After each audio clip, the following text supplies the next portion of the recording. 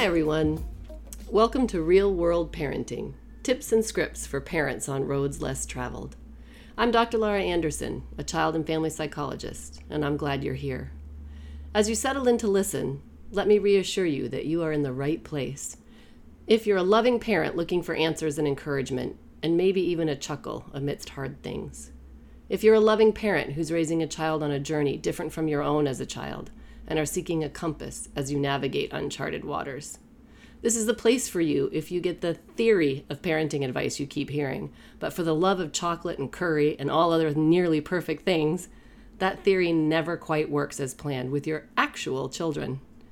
Finally, you are in exactly the right place if you're a therapist or clinician who works with kids, teens, and families. My intention is that these episodes will deepen your work and change lives.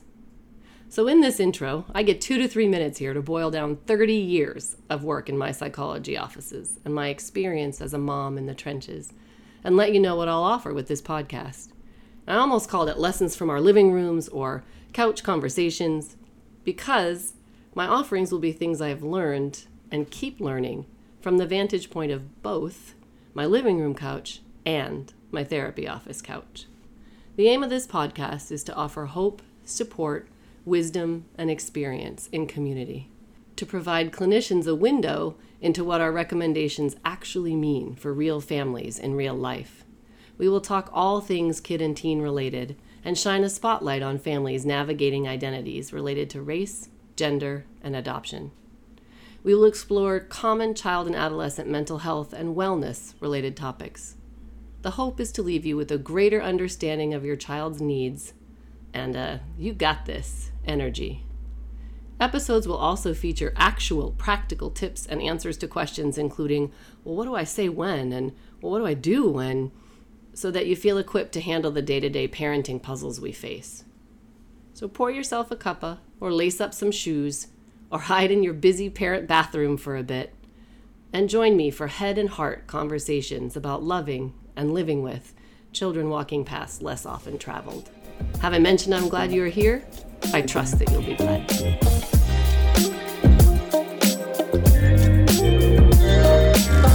Hi everyone, I'm Dr. Laura Anderson, and I'm glad you're here. This week's topic is not an easy one, and it's also an important one. I get lots of questions and lots of inquiries about how to support young people, usually teens, if they're engaging in self-harm. I think using the phrasing self-harm can be confusing because sometimes we use it to refer to thoughts about death or dying or suicide.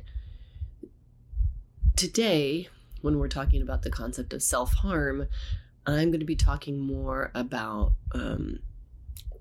behaviors that injure your own body. That kind of self-harm. And we'll talk about the connection between self-harm and suicidality as well as part of today. And today's just going to be an overview.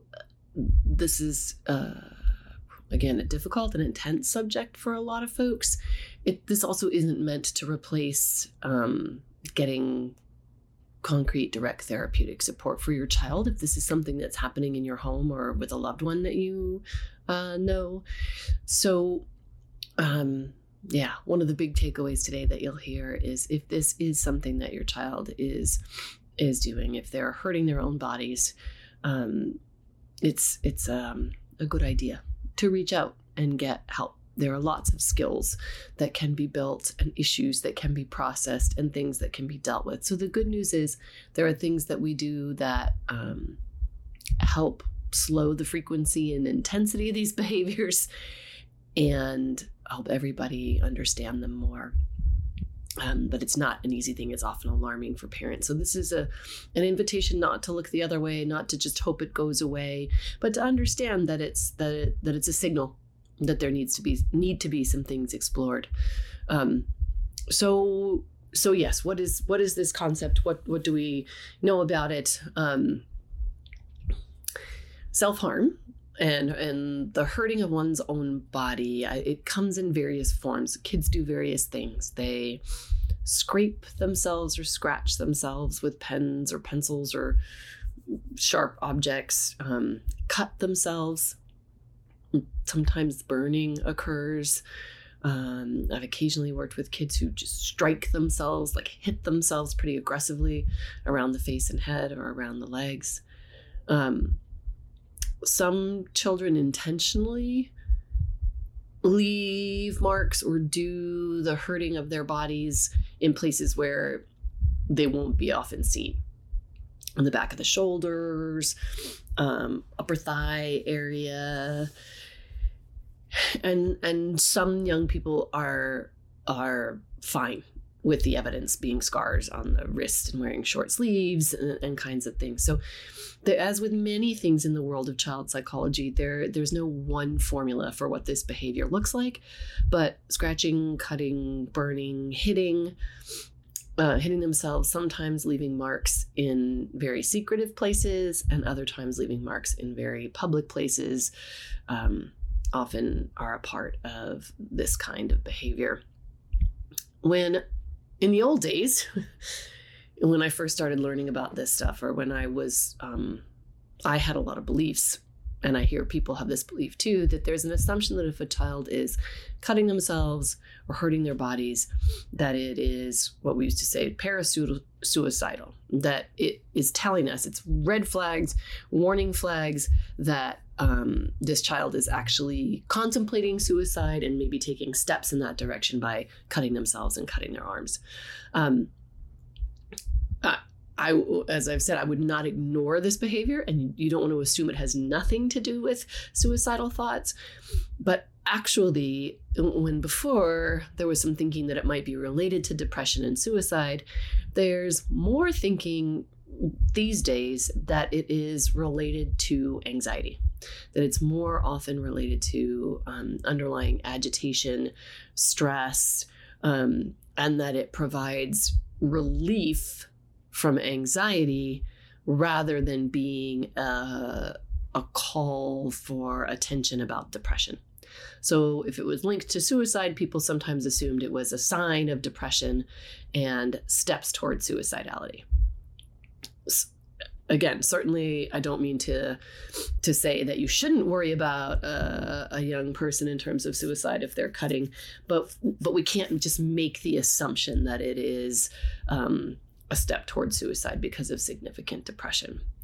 What we're understanding more about self-harm is, and I've certainly seen this in my practice over the years,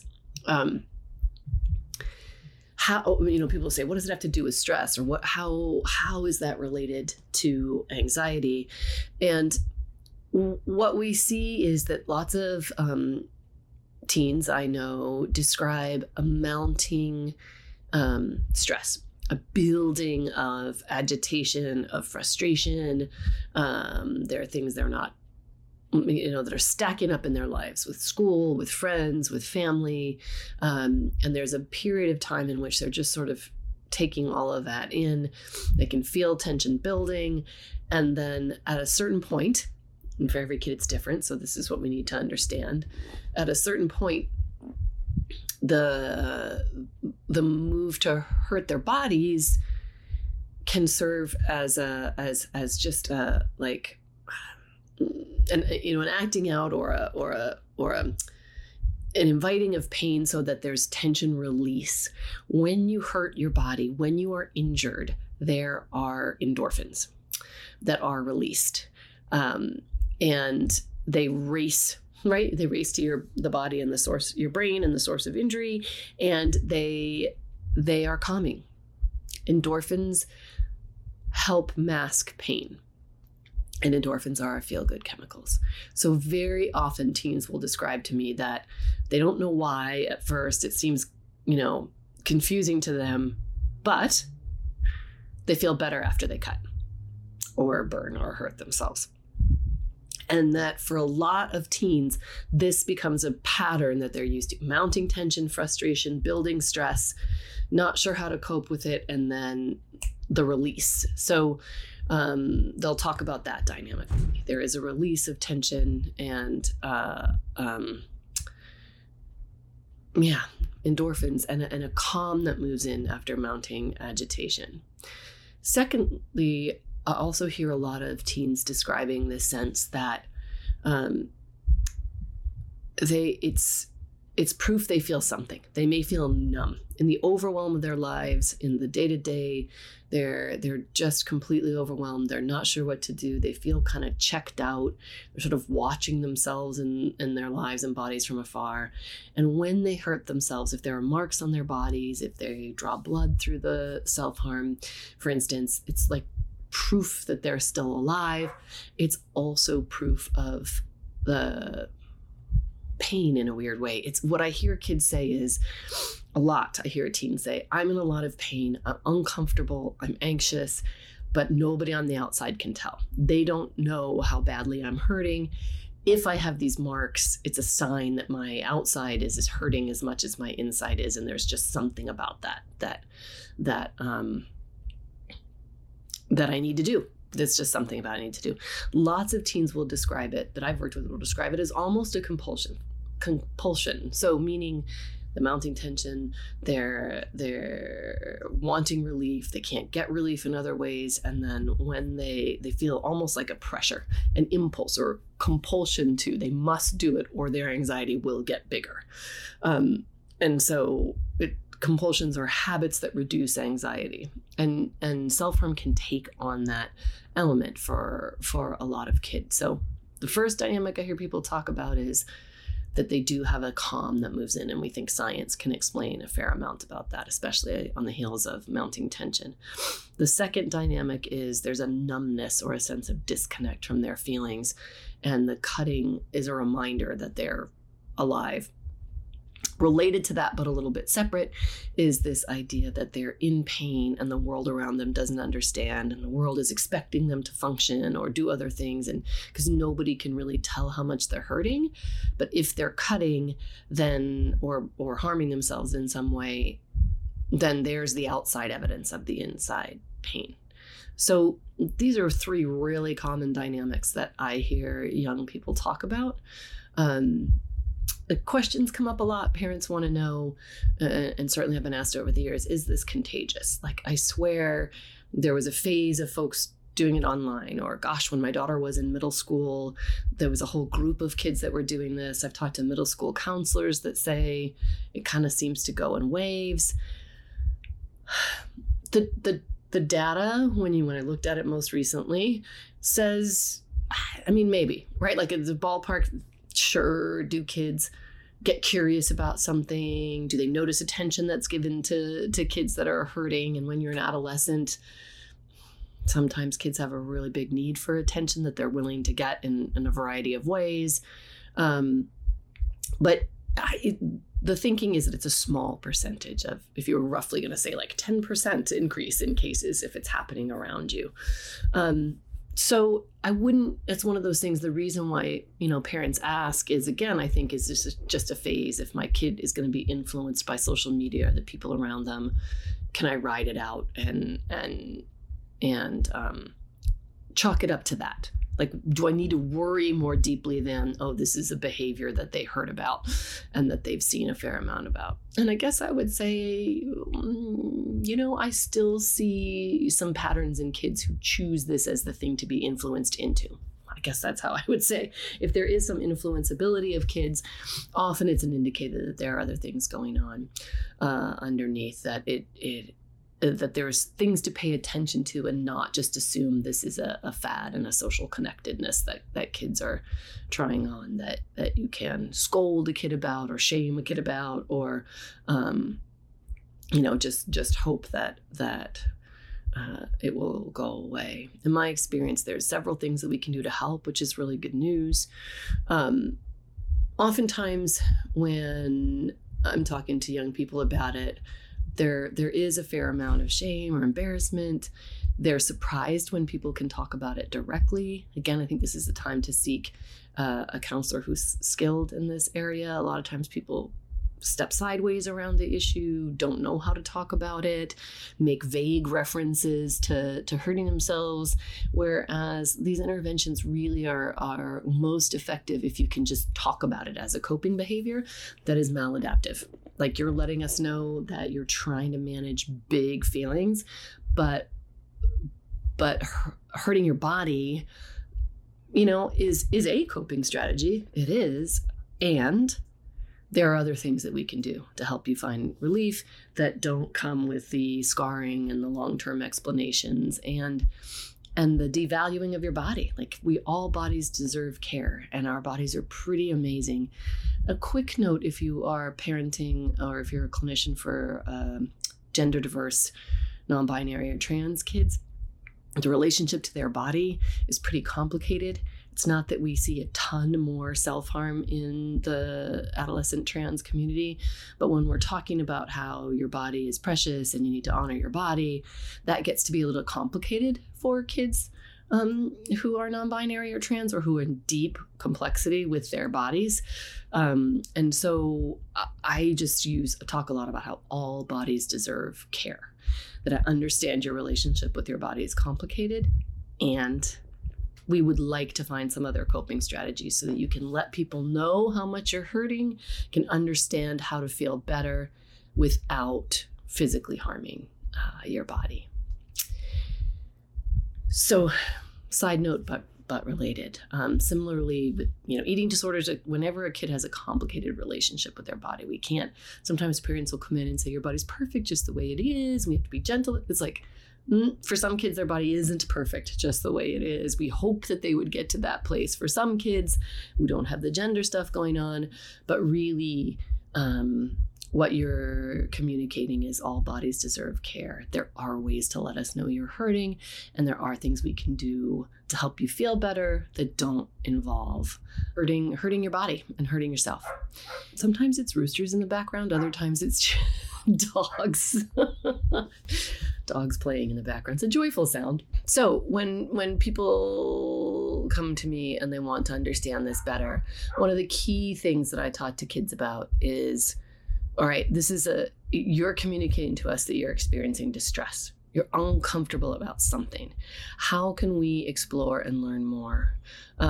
One other quick thought is that sometimes we see in the data and the statistics that kids who were sexually abused or harmed are slightly more likely to explore self-harm and cutting as coping strategies. The thinking, this is a much broader topic. I'll just say, quickly, you cannot assume that if a child is cutting, there has been abuse, but we do know that sometimes when kids, men, adults, are learning to distance themselves from molestation or abuse, they separate themselves from their body. They distance themselves from their bodies. They check out of their bodies. And for some kids with that history, the cutting or the hurting the body reconnects them with their body, has them feel in their body again. So I will say again, if you're listening to this podcast with concerns, if you know for a fact that this is part of your child's history, it's another reason to seek some educated support right now. It can get better. It will get better, hopefully. And there are folks who can really support you and your family. So don't assume that there's been abuse if your child is cutting, but recognize that it can be a coping strategy that has to do, again, with that complicated relationship between a young person and their body if they've experienced sexual abuse or sexual molestation. So what we do about this as a quick overview, we help kids begin to identify when they're having intense feelings. That sounds kind of elementary, but like, hey, what's going on? When do you feel sad, mad, guilty, jealous, right? The trigger feelings for kids to cope with the discomfort this way can be different. How do they know in their bodies and their hearts when they're sad, when they're mad, when they're jealous, when they're disappointed, when they're scared, super stressed out? Like, how do they know that? What are the cues? Because the sooner we can help kids identify when they're having a challenging feeling, the easier it is to address it before things get so intense that they're using more dramatic coping strategies. So how do they know when things are stressing them out and building? And when can they identify the cues? So that's in their body and their mind and heart. And then we look at patterns in the outer world. When do you notice this is happening? Where, like, is it times of day, times of year? Is it days of the week? Is it every 6 weeks or so there seems to be an episode, that tension is mounted and then there's a release cycle that's needed. What are the patterns? And what are the triggers? Is it after a school dance? Is it after a low grade? Is it what can we look for any patterns in what happened just before the self-harming behaviors, or patterns in the sort of flow and frequency of those behaviors? And ultimately what we want to do is get better and better at recognizing when those stressors are coming, having a young person recognize when they're starting to feel scared, sad, jealous, disappointed, rejected, those hard, uncomfortable feelings, and then offer young people other ways to cope. General anxiety reducers are also a good thing on an ongoing basis. So anxiety reducers include, are they getting exercise? 20 minutes of cardio exercise or more is known to be associated with reducing anxiety. Are they getting sunlight? Are they eating colorful vegetables? And now parents of teenagers are laughing. But yes, are they taking probiotics? Are they able to sleep at night? Sometimes magnesium can help with that. So we look at general lifestyle / diet, sleep recommendations to help reduce anxiety, and exercise recommendations to bring the overall temperature of agitation down, in addition to the talk therapy and getting more specific help for kids, of course.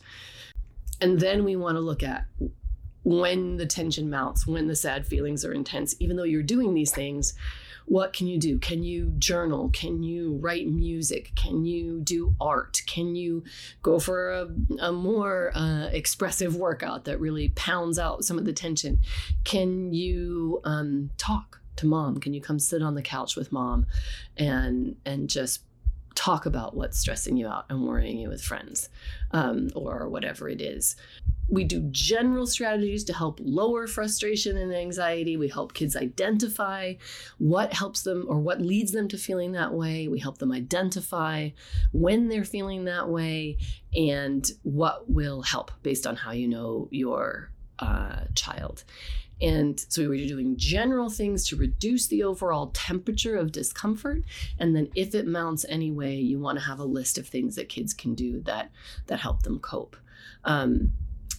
The other dynamic that I did forget to mention, which is important too, is for some kids, whether there's a sexual abuse history, or for some kids in the gender community, some kids with eating related issues, or overeating or undereating, there can also be an element in this of self-punishment, where unfortunately, and it's sad, it's hard to imagine, but the thinking is, I hurt my body because I deserve it. My body deserves it. My body fails me. My body causes problems for me. My body isn't what it's supposed to be. And that can be a more anger and sadness based decision-making pattern. And so there's therapeutic work that can support that. How do we help a young child feel more secure in their worth? How do we help them recognize that certain things aren't their faults, their body's not doing this on purpose, their body had nothing to do with harm that has happened to them, that if they're in a gender expansive body, they can care for that body in the meantime while they're being supported. So that would be a fourth element. There's the mounting anxiety, there is the distance and proof that you're alive. There's the outside that matches the inside discomfort. And then there is the punishing factor. And counseling and therapy can help with all of those, help identify how kids are thinking about themselves, how they can identify when they're uncomfortable, and what they need to do instead of taking steps that will harm their bodies. It's always important to be connecting with a counselor. For some kids, there are suicidal thoughts associated with cutting behaviors. That should certainly be assessed with somebody who knows and find out, is the child also thinking about suicide? Safety plans need to be put in place. So this is a brief introduction. It's a complicated issue. There are a variety of reasons why young people may hurt their bodies as a coping strategy. And the good news is, with assessment and care, it's possible. I've seen lots of kids stop completely, learn alternative coping strategies, change how they feel about themselves, change the complicated nature of their relationship with their body, learn to do other things when stress happens. Life is going to be full of sadness, stress, disappointment, rejection, jealousy, isolation. It's a part of the human experience. And so we want our kids to identify when they're not feeling good and have a need, and have a couple of coping strategies that they can do that are healthy, that will push through some of this discomfort. So reach out. So I say this to say, if you are aware that your child is engaging in this behavior, without panicking, because sometimes then we spin, it's time to seek help and find a thought partner who's qualified to help figure out what are the triggers, what purpose is the self-harm serving, and how do we support our kids without shame and blame and fear in developing healthier coping strategies, a healthier relationship with their bodies, and a belief in their self-worth, while helping them decrease anxiety and stress and handle the things that life's going to toss at them. We'd love to protect them from all of it. We'd love to tell them that there are ways that they can live that won't include sadness, stress, rejection, and isolation, but that's not real life. So we want them to be able to recognize when they have a need, communicate it, and or take healthy steps to cope with it. So I hope this is a helpful overview. And I recognize as parents, it's a tempting thing to hope it just goes away, or to assume that's never anything your child would do. But it doesn't hurt to get clarity and make sure that your child has healthy coping strategies as they age. All right. Thanks for joining me this week. Take care. Oh, I'm going to include in the show notes, there's a Calm Harm, CALM, Calm Harm app, which I've had a couple of teenagers really feel was helpful when tracks their moods and their coping strategies. So yeah, reach out, share this with other parents, school counselors and things, because I know that it's an area that folks feel really anxious about themselves as parents and providers. So hopefully this will offer some ideas and strategies. Thanks so much. Take care.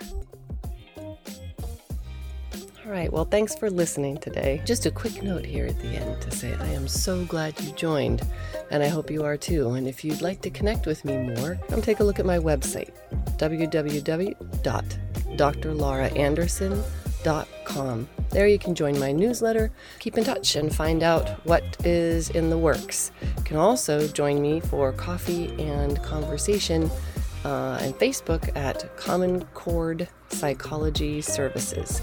So check me out those places, and I look forward to further connection. I'm glad you were here today.